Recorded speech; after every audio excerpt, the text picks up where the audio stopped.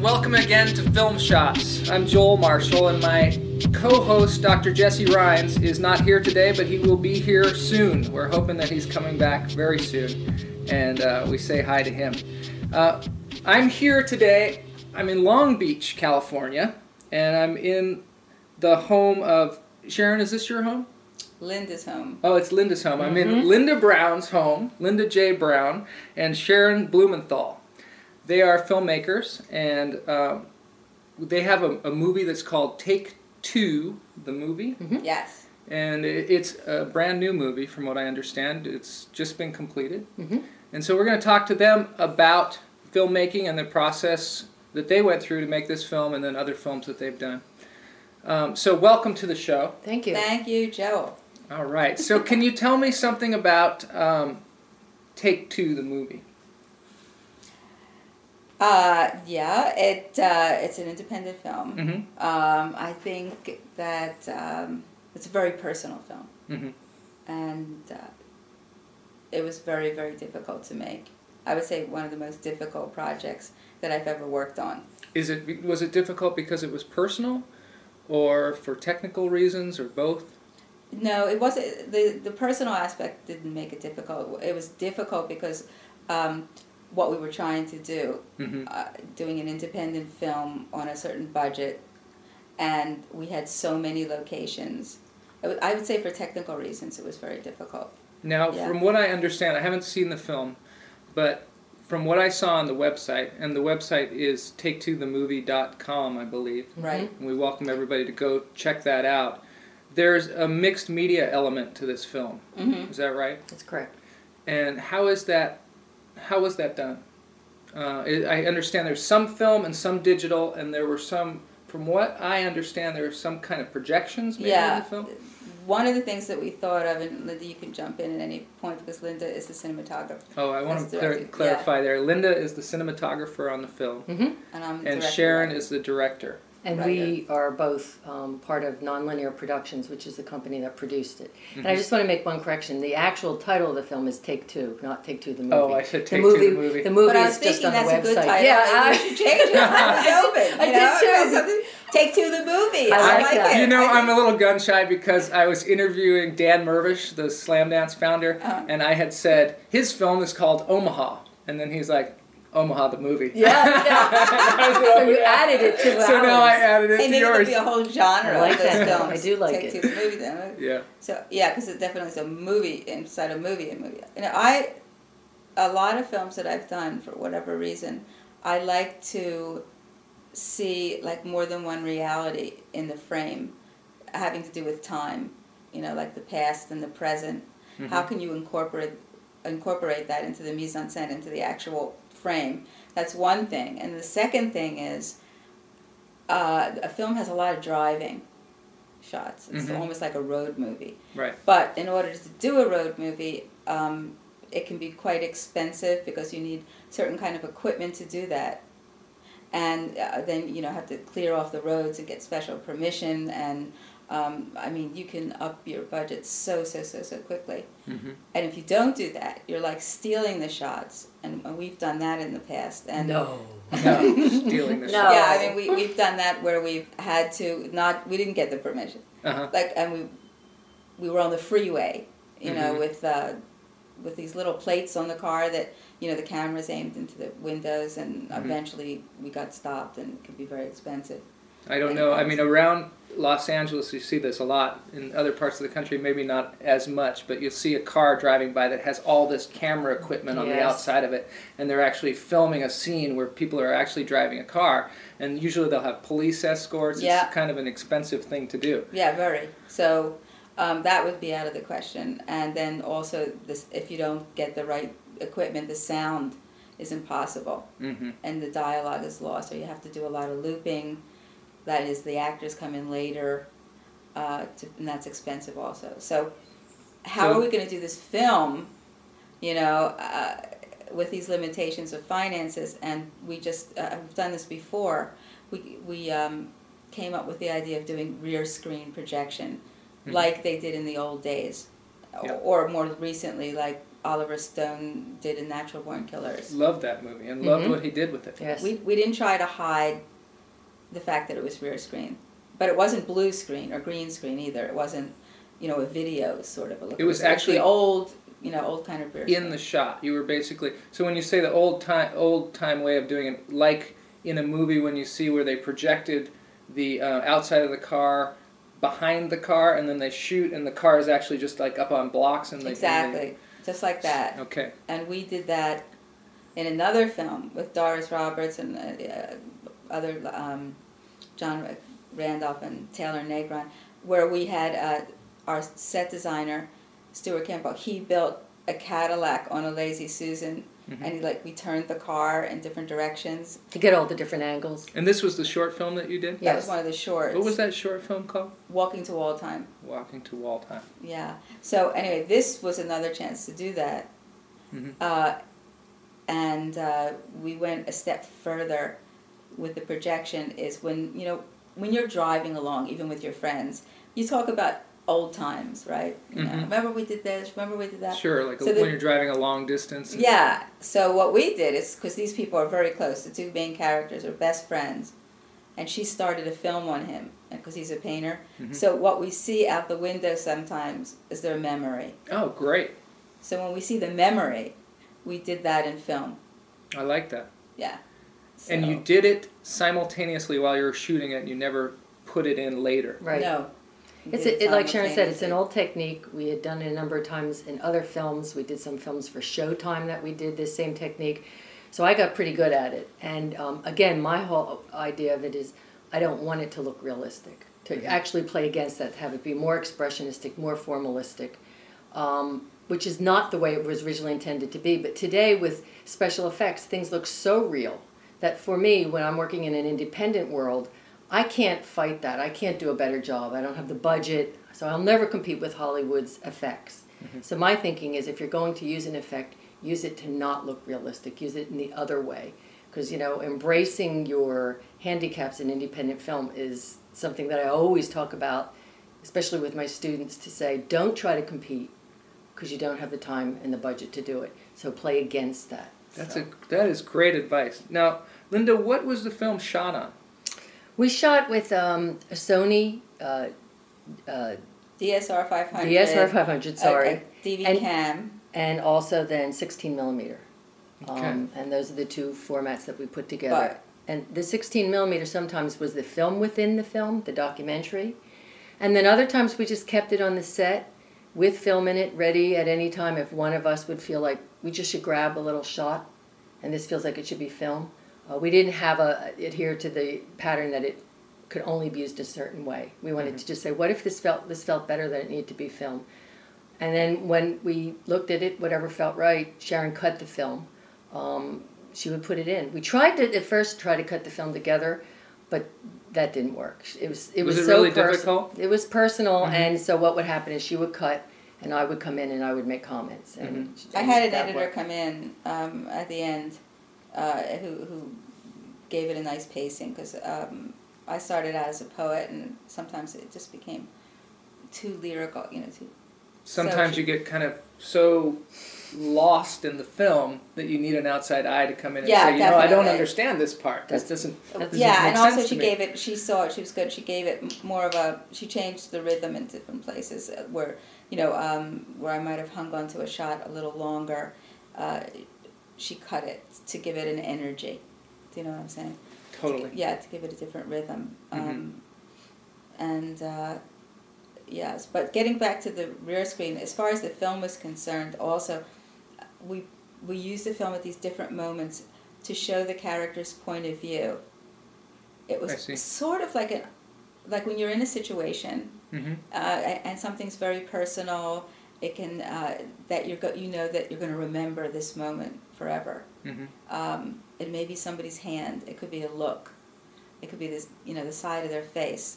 Just something that stays with you almost on an unconscious level. So, and then it took them. Hopefully, that was the idea. It would take the viewer there too. So, a lot of these techniques we tried. Now, the thing is with the rear screen, which was really interesting because I know they're doing it in television now. we use digital rear screen instead of film. In our other films, we use film as rear screen. Here we use digital rear screen, so that by defocusing the image just a little bit, that you see out the window, it actually looks like film. I see. Now, was that difficult to film a digital? Was it a projection? Projection. Was it difficult to film a digital projection at all? Did it cause any? No, it No, didn't actually, cause any it's artifacts. much easier than. Well, actually, that's interesting because when we first started planning the film, our intention was that maybe we would go film out at the end of it. And what do you mean film out? In other words, from your digital format, actually scan onto a film and be able to project it as a film.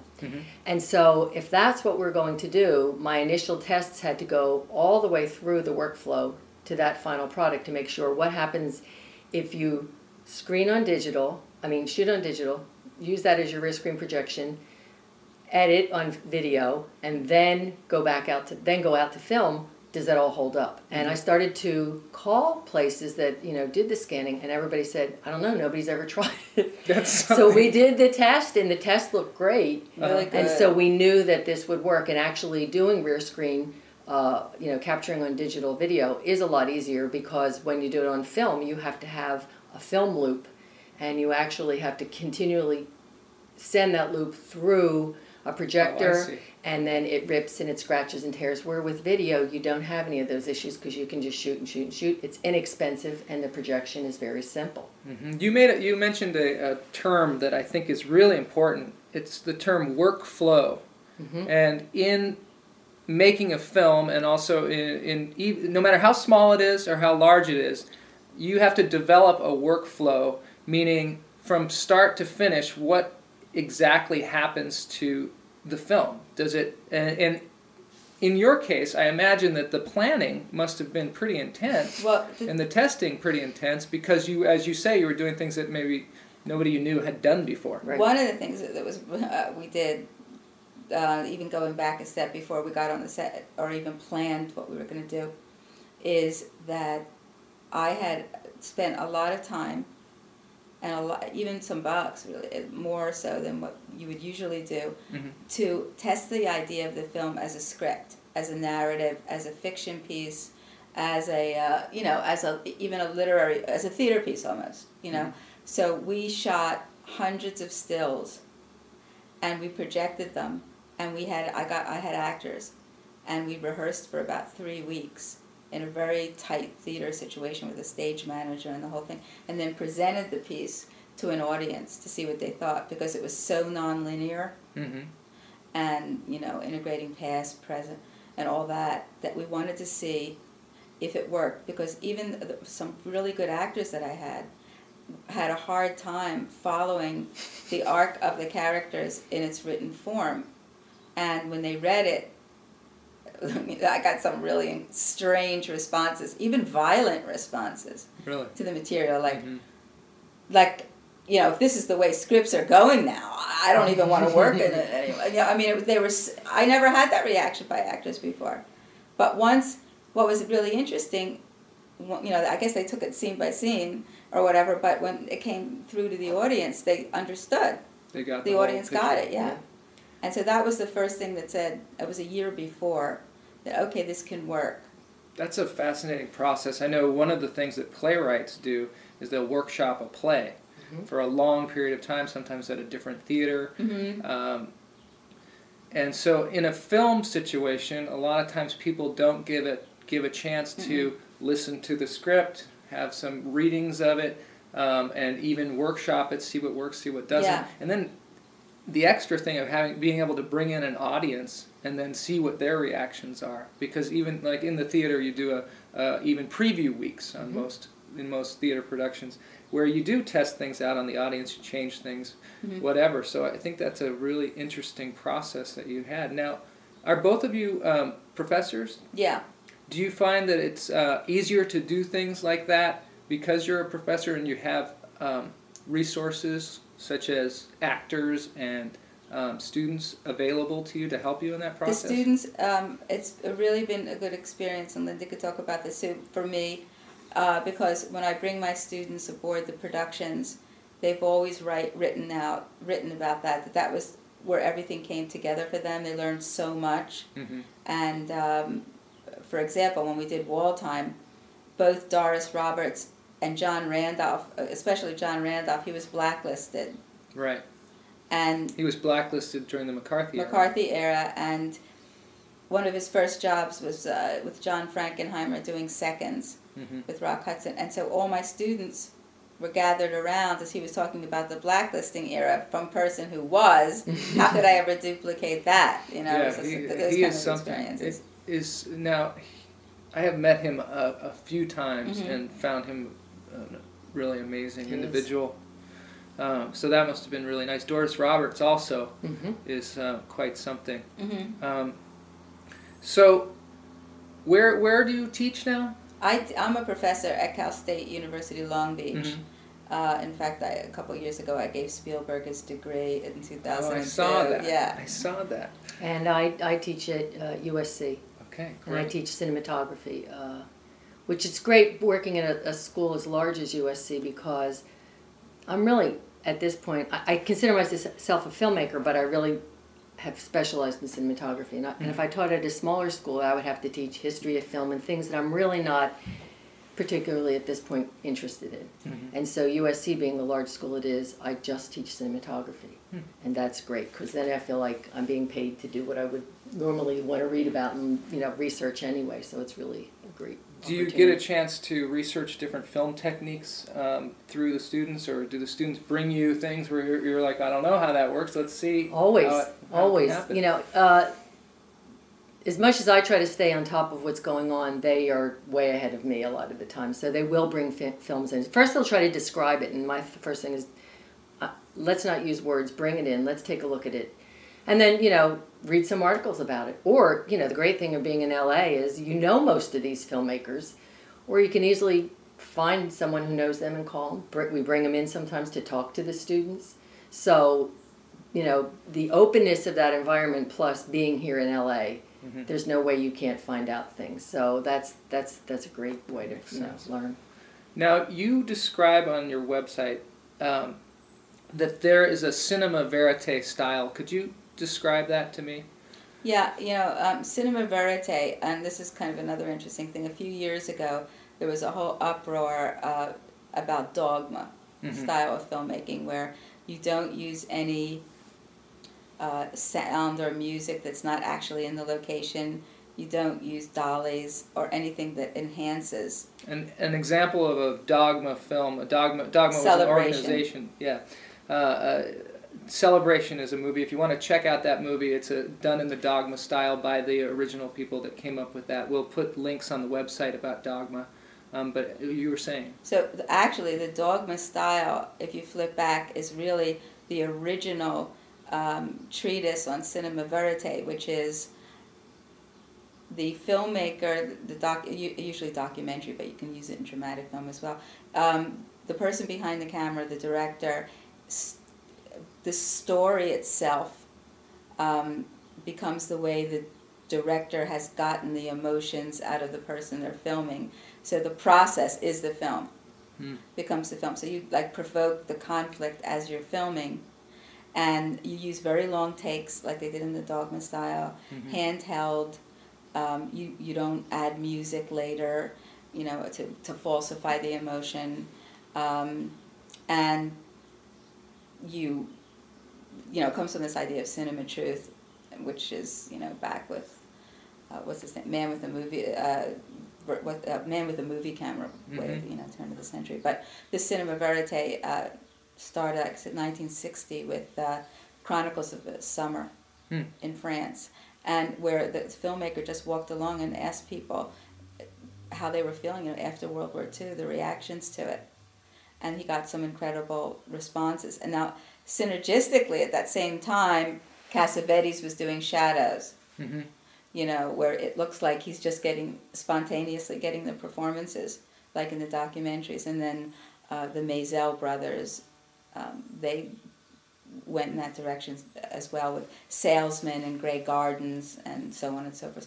So in the 70s and 80s, 60s, 70s, and 80s, this style of filmmaking, where film wasn't as expensive, and then video started to come out, where you could do these long takes and interviews and shooting and keeping time as close as you can into real time, and there wasn't as much editing, chopping it up into little pieces. Mm-hmm. The lighting was natural lighting. Mm-hmm. You didn't try to enhance, or it looked like natural lighting, let's put it that way. And also, Good lighting always looks like it's natural lighting. Yeah. That's true. So it's a very personal kind of filmmaking. Yeah. Yeah. As the cinematographer, did you find that working on this film, did you do more lighting, less lighting than other films you've worked on? Because a lot of times the cinematographer is in charge basically of the lighting and everything that's showing up in the frame, right? But this one, because I mentioned the Dogma, Mm-hmm. we had this contest because we were calling our film Anti-Dogma. How so? This is Anti-Dogma because we were using video, but we wanted to use everything that we would have been using in a high-budget Hollywood film in terms of lighting, dollies, set design. So we did do a lot of lighting, and fortunately what I was able to do is hire some of my ex-students from when I was teaching at various schools, and so I watched all the best students that I had, and I just called them and said, okay, it's time for you to repay any favor I've done for you. and I couldn't have done it otherwise because we had a good solid crew, but even some days you're not paying them a lot of money if they get something offered, if they get a commercial for the day that's going to pay them much more than we could ever pay them, they would call and say, I just can't make it today, and you just have to make it work anyway. So, but no, there was quite a bit of lighting. Personally, my style is to not use a lot of lights and still make it look good. My training was, I started in documentaries, then I went to the American Film Institute and studied cinematography, and we shot video there. And so a lot of people have this attitude that video doesn't look good. This was really a big thought. Not so much today that digital video is around, but and my belief was the only reason video didn't look good was because people didn't take care to light it properly. So I never had the prejudice, and so when digital video came in, I just thought, okay, it's just another way of making images. And if you have video, it's video. If you're shooting film, it's film. But you always treat both of them the same way.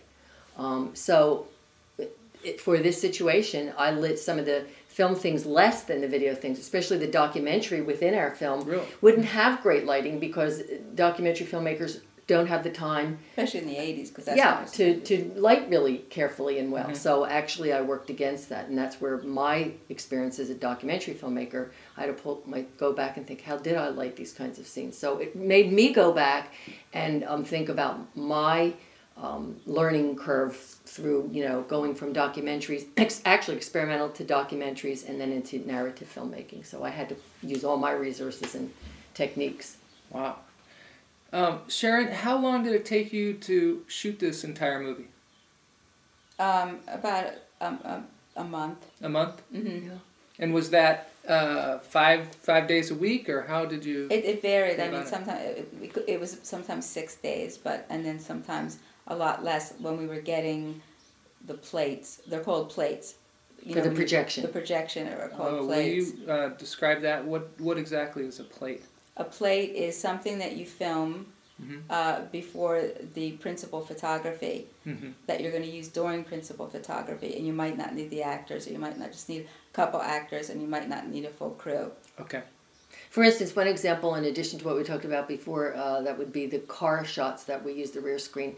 A lot of times we did things where someone was supposed to be in a house that was in Hollywood Hills. And we just had 2 walls on a set and a sound stage, and I just filmed the Hollywood sign and we project that out the window. So you'd think that this house was in the Hollywood Hills when in fact it wasn't. But then we would match that with outdoor scenes of a house that was like in Pasadena, that marry those together in the movie, and you think this is a house that we've seen that's a really nice house that's in the hills. So we did things like that. Yeah. We did other crazy things where we had people in a car on the sound stage, and we projected something happening outside the car. Then we'd have the people leave the car, and we had pre-shot these plates, and then they would enter the scene in the rear screen projection that we were projecting. We matched up all this timing things like that. Yeah, When we had the actors. Because one scene, she's saying goodbye. She's going to Hollywood. The main character, Madeline, is going to Hollywood now, and she has to leave her son, who is about 10 or 11, and she's really guilty about it, feels bad, but she still wants to go. This is her big chance to go to Hollywood and to go to film school there and be a star and be famous. So she's sitting in the car with her friend who she's going across country with, this guy, Daniel, and it's foggy. Okay? We had foggy. And what I wanted to happen is when the fog lifts, you see the rear screen, which is her little boy just standing there like this, straight up, looking into the car, looking at his mommy, and she has to get out of the car and say goodbye. So we had the fog wasn't lifting. Never does on cue. Did you have a fog machine? Oh yeah. Oh, I mean, people were like. We were laughing. Yeah, it was funny because when we were doing a lot of these kind of scenes that we just described, the actors afterwards told us that, number one, at least some of them, they didn't have a clue what we were trying to do. And when they discussed it, they were convinced that we could never make it work. And so when they finally did see it, they were like, oh, that's what you were explaining? So I realized that they really didn't know these technical things we were trying to do. I mean, they did their jobs well as actors, but in terms of thinking, could we really pull this together, they had serious doubts. Did you storyboard at all? We didn't, in some of our other films we used to storyboard quite a bit, but in this one, no. But we had a really, really good production designer, Alberto Reina Gonzalez, and he did do some storyboards, and it was great for him because we based our whole look on Edward Hopper's Western Motel. So everything was happening outside these windows and these different, some of the lighting that Linda did was exactly like the Hopper paintings. The Hopper paintings, if anybody doesn't know, Hopper will put a link on the website, but he was known, one of the things that he was known for was the lighting source in the painting and the effect it would have on the painting. We'll put some examples on there so you can take a look at it, but it's really beautiful paintings that there's a certain look to them. And the other thing that we played with is a lot of his paintings have to do with people and windows. And so we use that motif of always having people look out windows, and the window being, representing the frame, the film frame. So we're playing with a lot of those types of concepts. This reminds me somewhat of the theater, where I've seen projections like you guys are talking about, has been in the theater. Sometimes they'll use it for flashbacks and different things because you're in one location. I've done a lot of that. You have? I worked with a guy who's well known for that. Is David Schweitzer. Oh yes, and film, theater director. Theater director. He also went to the American Film Institute. But I worked on one of his productions at the Los Angeles Theater Center. It's a Man's World, and that we sunk up really well because of that. And also at Cal State Long Beach. With a guy named Ron Lindblom, we did a 90-minute film incorporating a theater piece where it was really beautiful in that respect, where we used, once again, film as memory, and the guy's in a confessional because he murdered someone, and so the action is combined, totally integrated with the action on the stage. Yes, it's really... multimedia. Yeah, it's trying to, the reason why it's not for itself, it's really, it's sort of in my mind like a film cubism, where you can combine memory, a dream, fantasy, and reality all in the same image. Because it's more a realistic way of seeing. I think it's interesting that there are many films out now that deal with nonlinear structures. But they're still dealing with real-time nonlinear structures, where I think what's interesting, what we were attempting to do is not just do it and not just cut up time of reality, but what Sharon was talking about. What are your memories? What are your perceptions? And combine those in a nonlinear way. So at some point, you might not be looking just at one point in time. You're maybe looking at a couple points in time. Yeah, right. Simultaneously. Because we're all here in this interview, yet we have, at the same time that we're all three of us here talking, I'm thinking certain thoughts. I flash forward in my memory. I'm thinking what's going to happen 3 hours from now. I'm thinking, something she said reminded me of something on the set. So, and if all three of us do that, Yeah. I mean, those are all those really, realities going on. I think that, what goes on in your memory and we your all feelings. bring our Yeah. experiences to Right. the table. Right. And we have those here, and we experience this experience that we're having, we experience in different ways. Exactly. Yeah. Yeah, and I think that's what's the exciting part of what film can do. It's so young yet, and we still hold to a very literal way that we deal with film. And I think that's, we've done it, and we've done it well, and I'm thinking next generation of what we do with film, I'm hoping it goes in that direction. That's fascinating. Mm-hmm. Okay, so now I want to change gears a little bit here and talk about the raw food movement. And Switch. because it's kind of an abrupt change, It's but raw food, I really want footage, to the find raw out film. what you have to say about raw food. Do you have an experience with people who eat raw food only? Well, you're not going to believe this, but I did a documentary. You did? Yeah. Mm-hmm. And it was about my experience with raw food, because it was in the early 80s. Uh-huh. I did a documentary on a woman who had cancer. And she was really, she was terminal. Mm-hmm. But the point is that she completely changed her diet, and she grew her own vegetables. Mm. And she did this diet that was called Essene. Mm. Essene. And it was all raw foods where she juiced everything. And because of that, she lived a year longer and in really good health, like free Really? of pain, free of chemotherapy. And unfortunately, because food is a very, very difficult thing for everybody, it's personal. At the end of it, the year or whatever, she started to lapse in the diet, and eventually she did die. Mm-hmm. After a year, and so I did this film. But anyway, after that film, and this is the problem with documentaries, you get too wrapped up. It's like, oh my God, I'm gonna die. It's like I'm being very I decided I'm gonna do it. This is really great. So, but I joined this group. Mm-hmm. This is back in Philadelphia, and I worked at ABC there, on a documentary show. So it was called Temple Beautiful. And they made raw food dishes.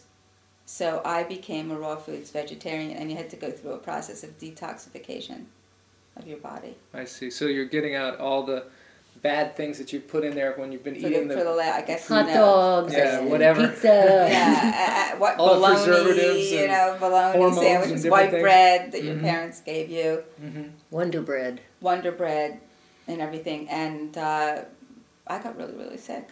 You got sick from it. Really sick. But Do you think that was just the detoxing? yeah, it was a detoxing. But I because I was in this group, and you have to don't go to the doctor. Keep doing this is and I was, my God, really in a lot of pain. Mm-hmm. But I stuck with it. You did. Yeah, and it was fantastic afterwards. You just pushed through that Push through phase. Push through the phase. Mm. And it was purely raw foods.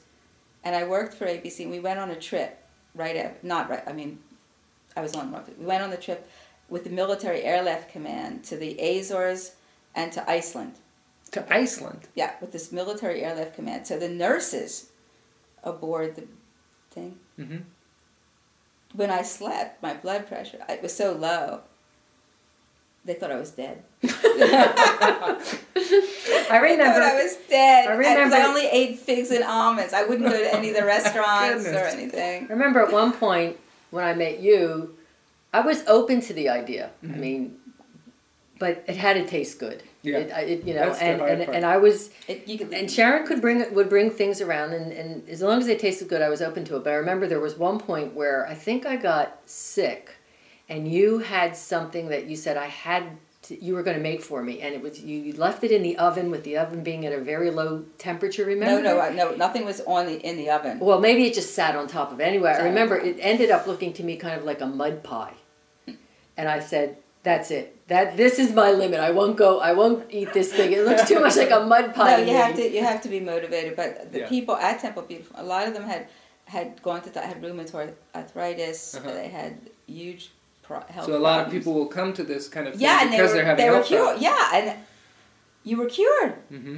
You know, I think it's amazing to think of 20 or 30 years ago, what was, even in my parents' house, what they ate, versus the influence that we have had and on what families eat. I think, you know, when I look back, I mean, I grew up on canned peas and canned corn and things like that. My parents would never eat things like that anymore. Everything is so much more about fresh food. So I think it's an amazing influence that we've had in middle class families. At first they and how made they fun, eat. you know, like, you're gonna die, but you know, it was really good. It was hard to keep up.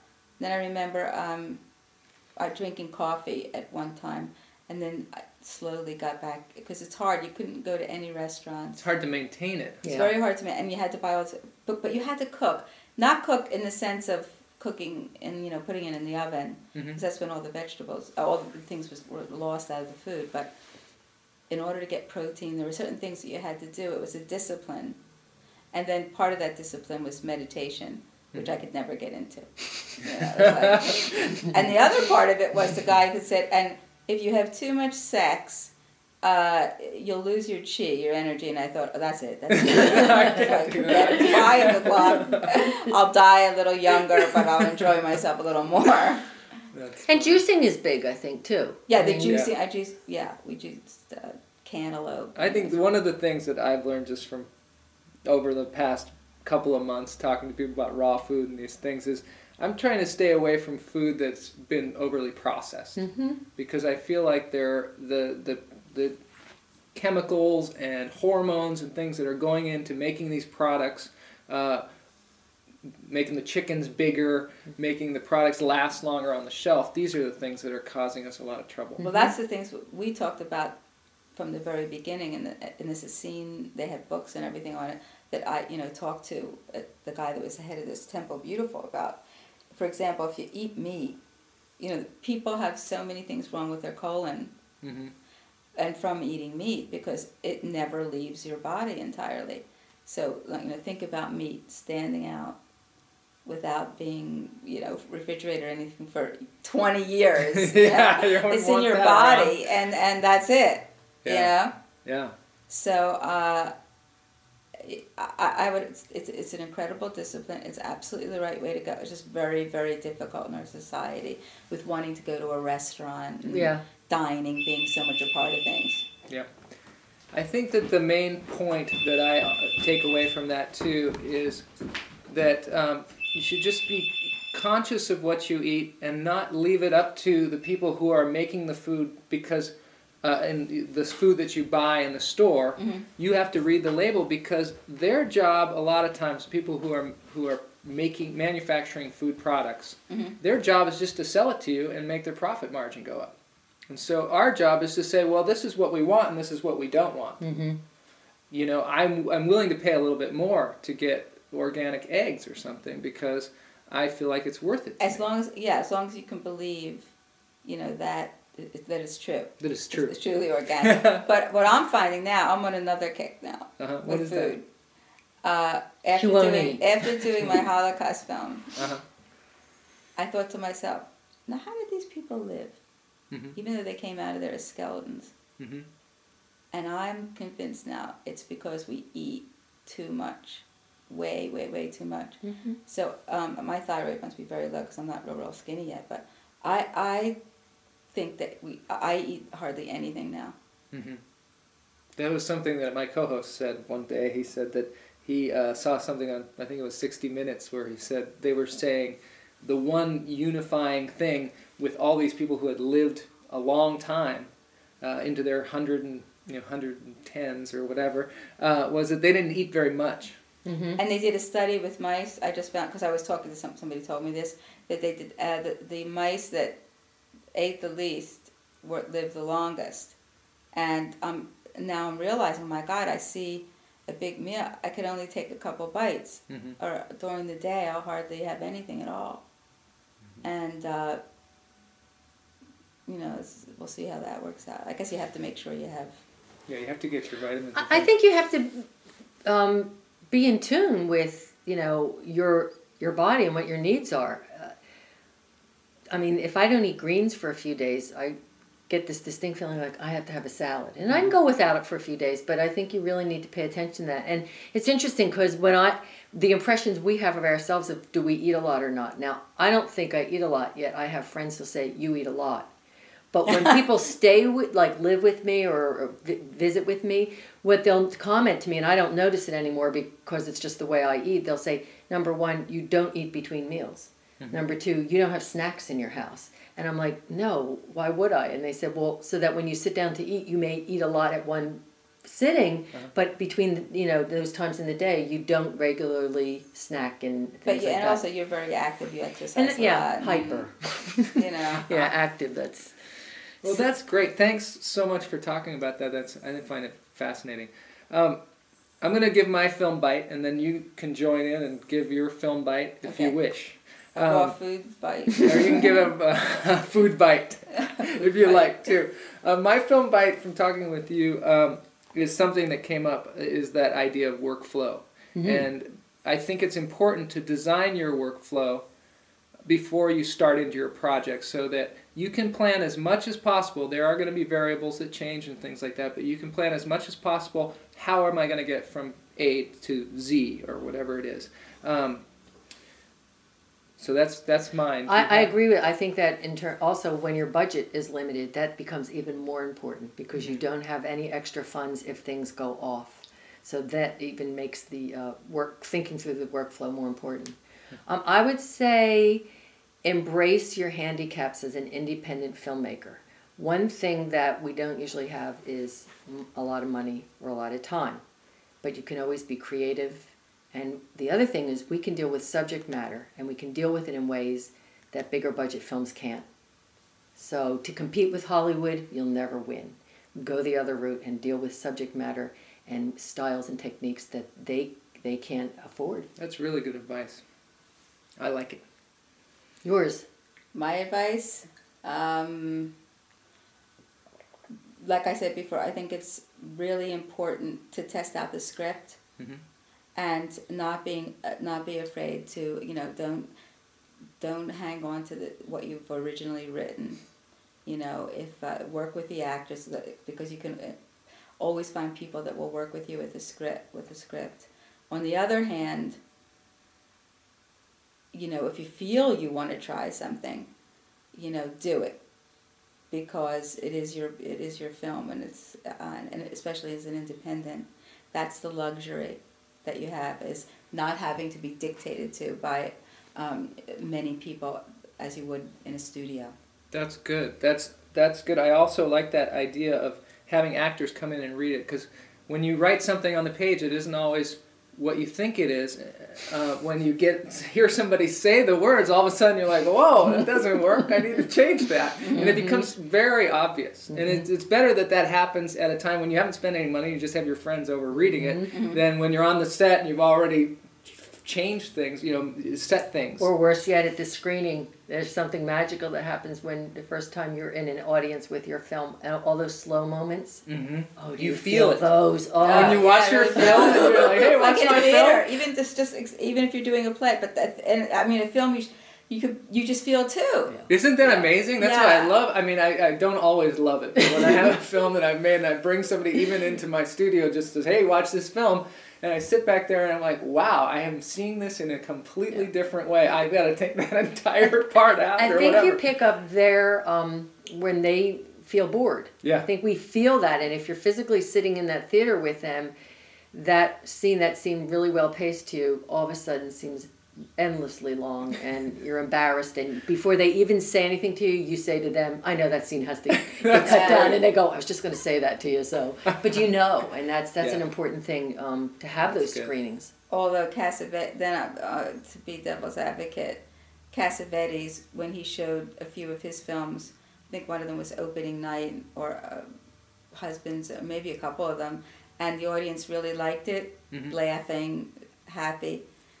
He'd go back and change it because it wasn't. Funny. He didn't want the audience to be happy. He That's wanted like them to be Bertolt upset. Brecht did that too. Apparently, in a couple of his plays, people, applauded, standing ovation at the end of Mother Courage, I think it was, and he was just livid because he wanted them to be so depressed when she dragged her wagon off the stage, and so he was horribly disappointed. So that's interesting. Okay, so thank you very much, Sharon, and thank you, Linda, for being here. Welcome. I appreciate that. Well, thank you for having me here. It's fine. And that's the end of Film Shots. If you have any questions for Linda or Sharon or for us, or any suggestions about the show, please email us at filmshots@gmail.com. And we'll see you next week.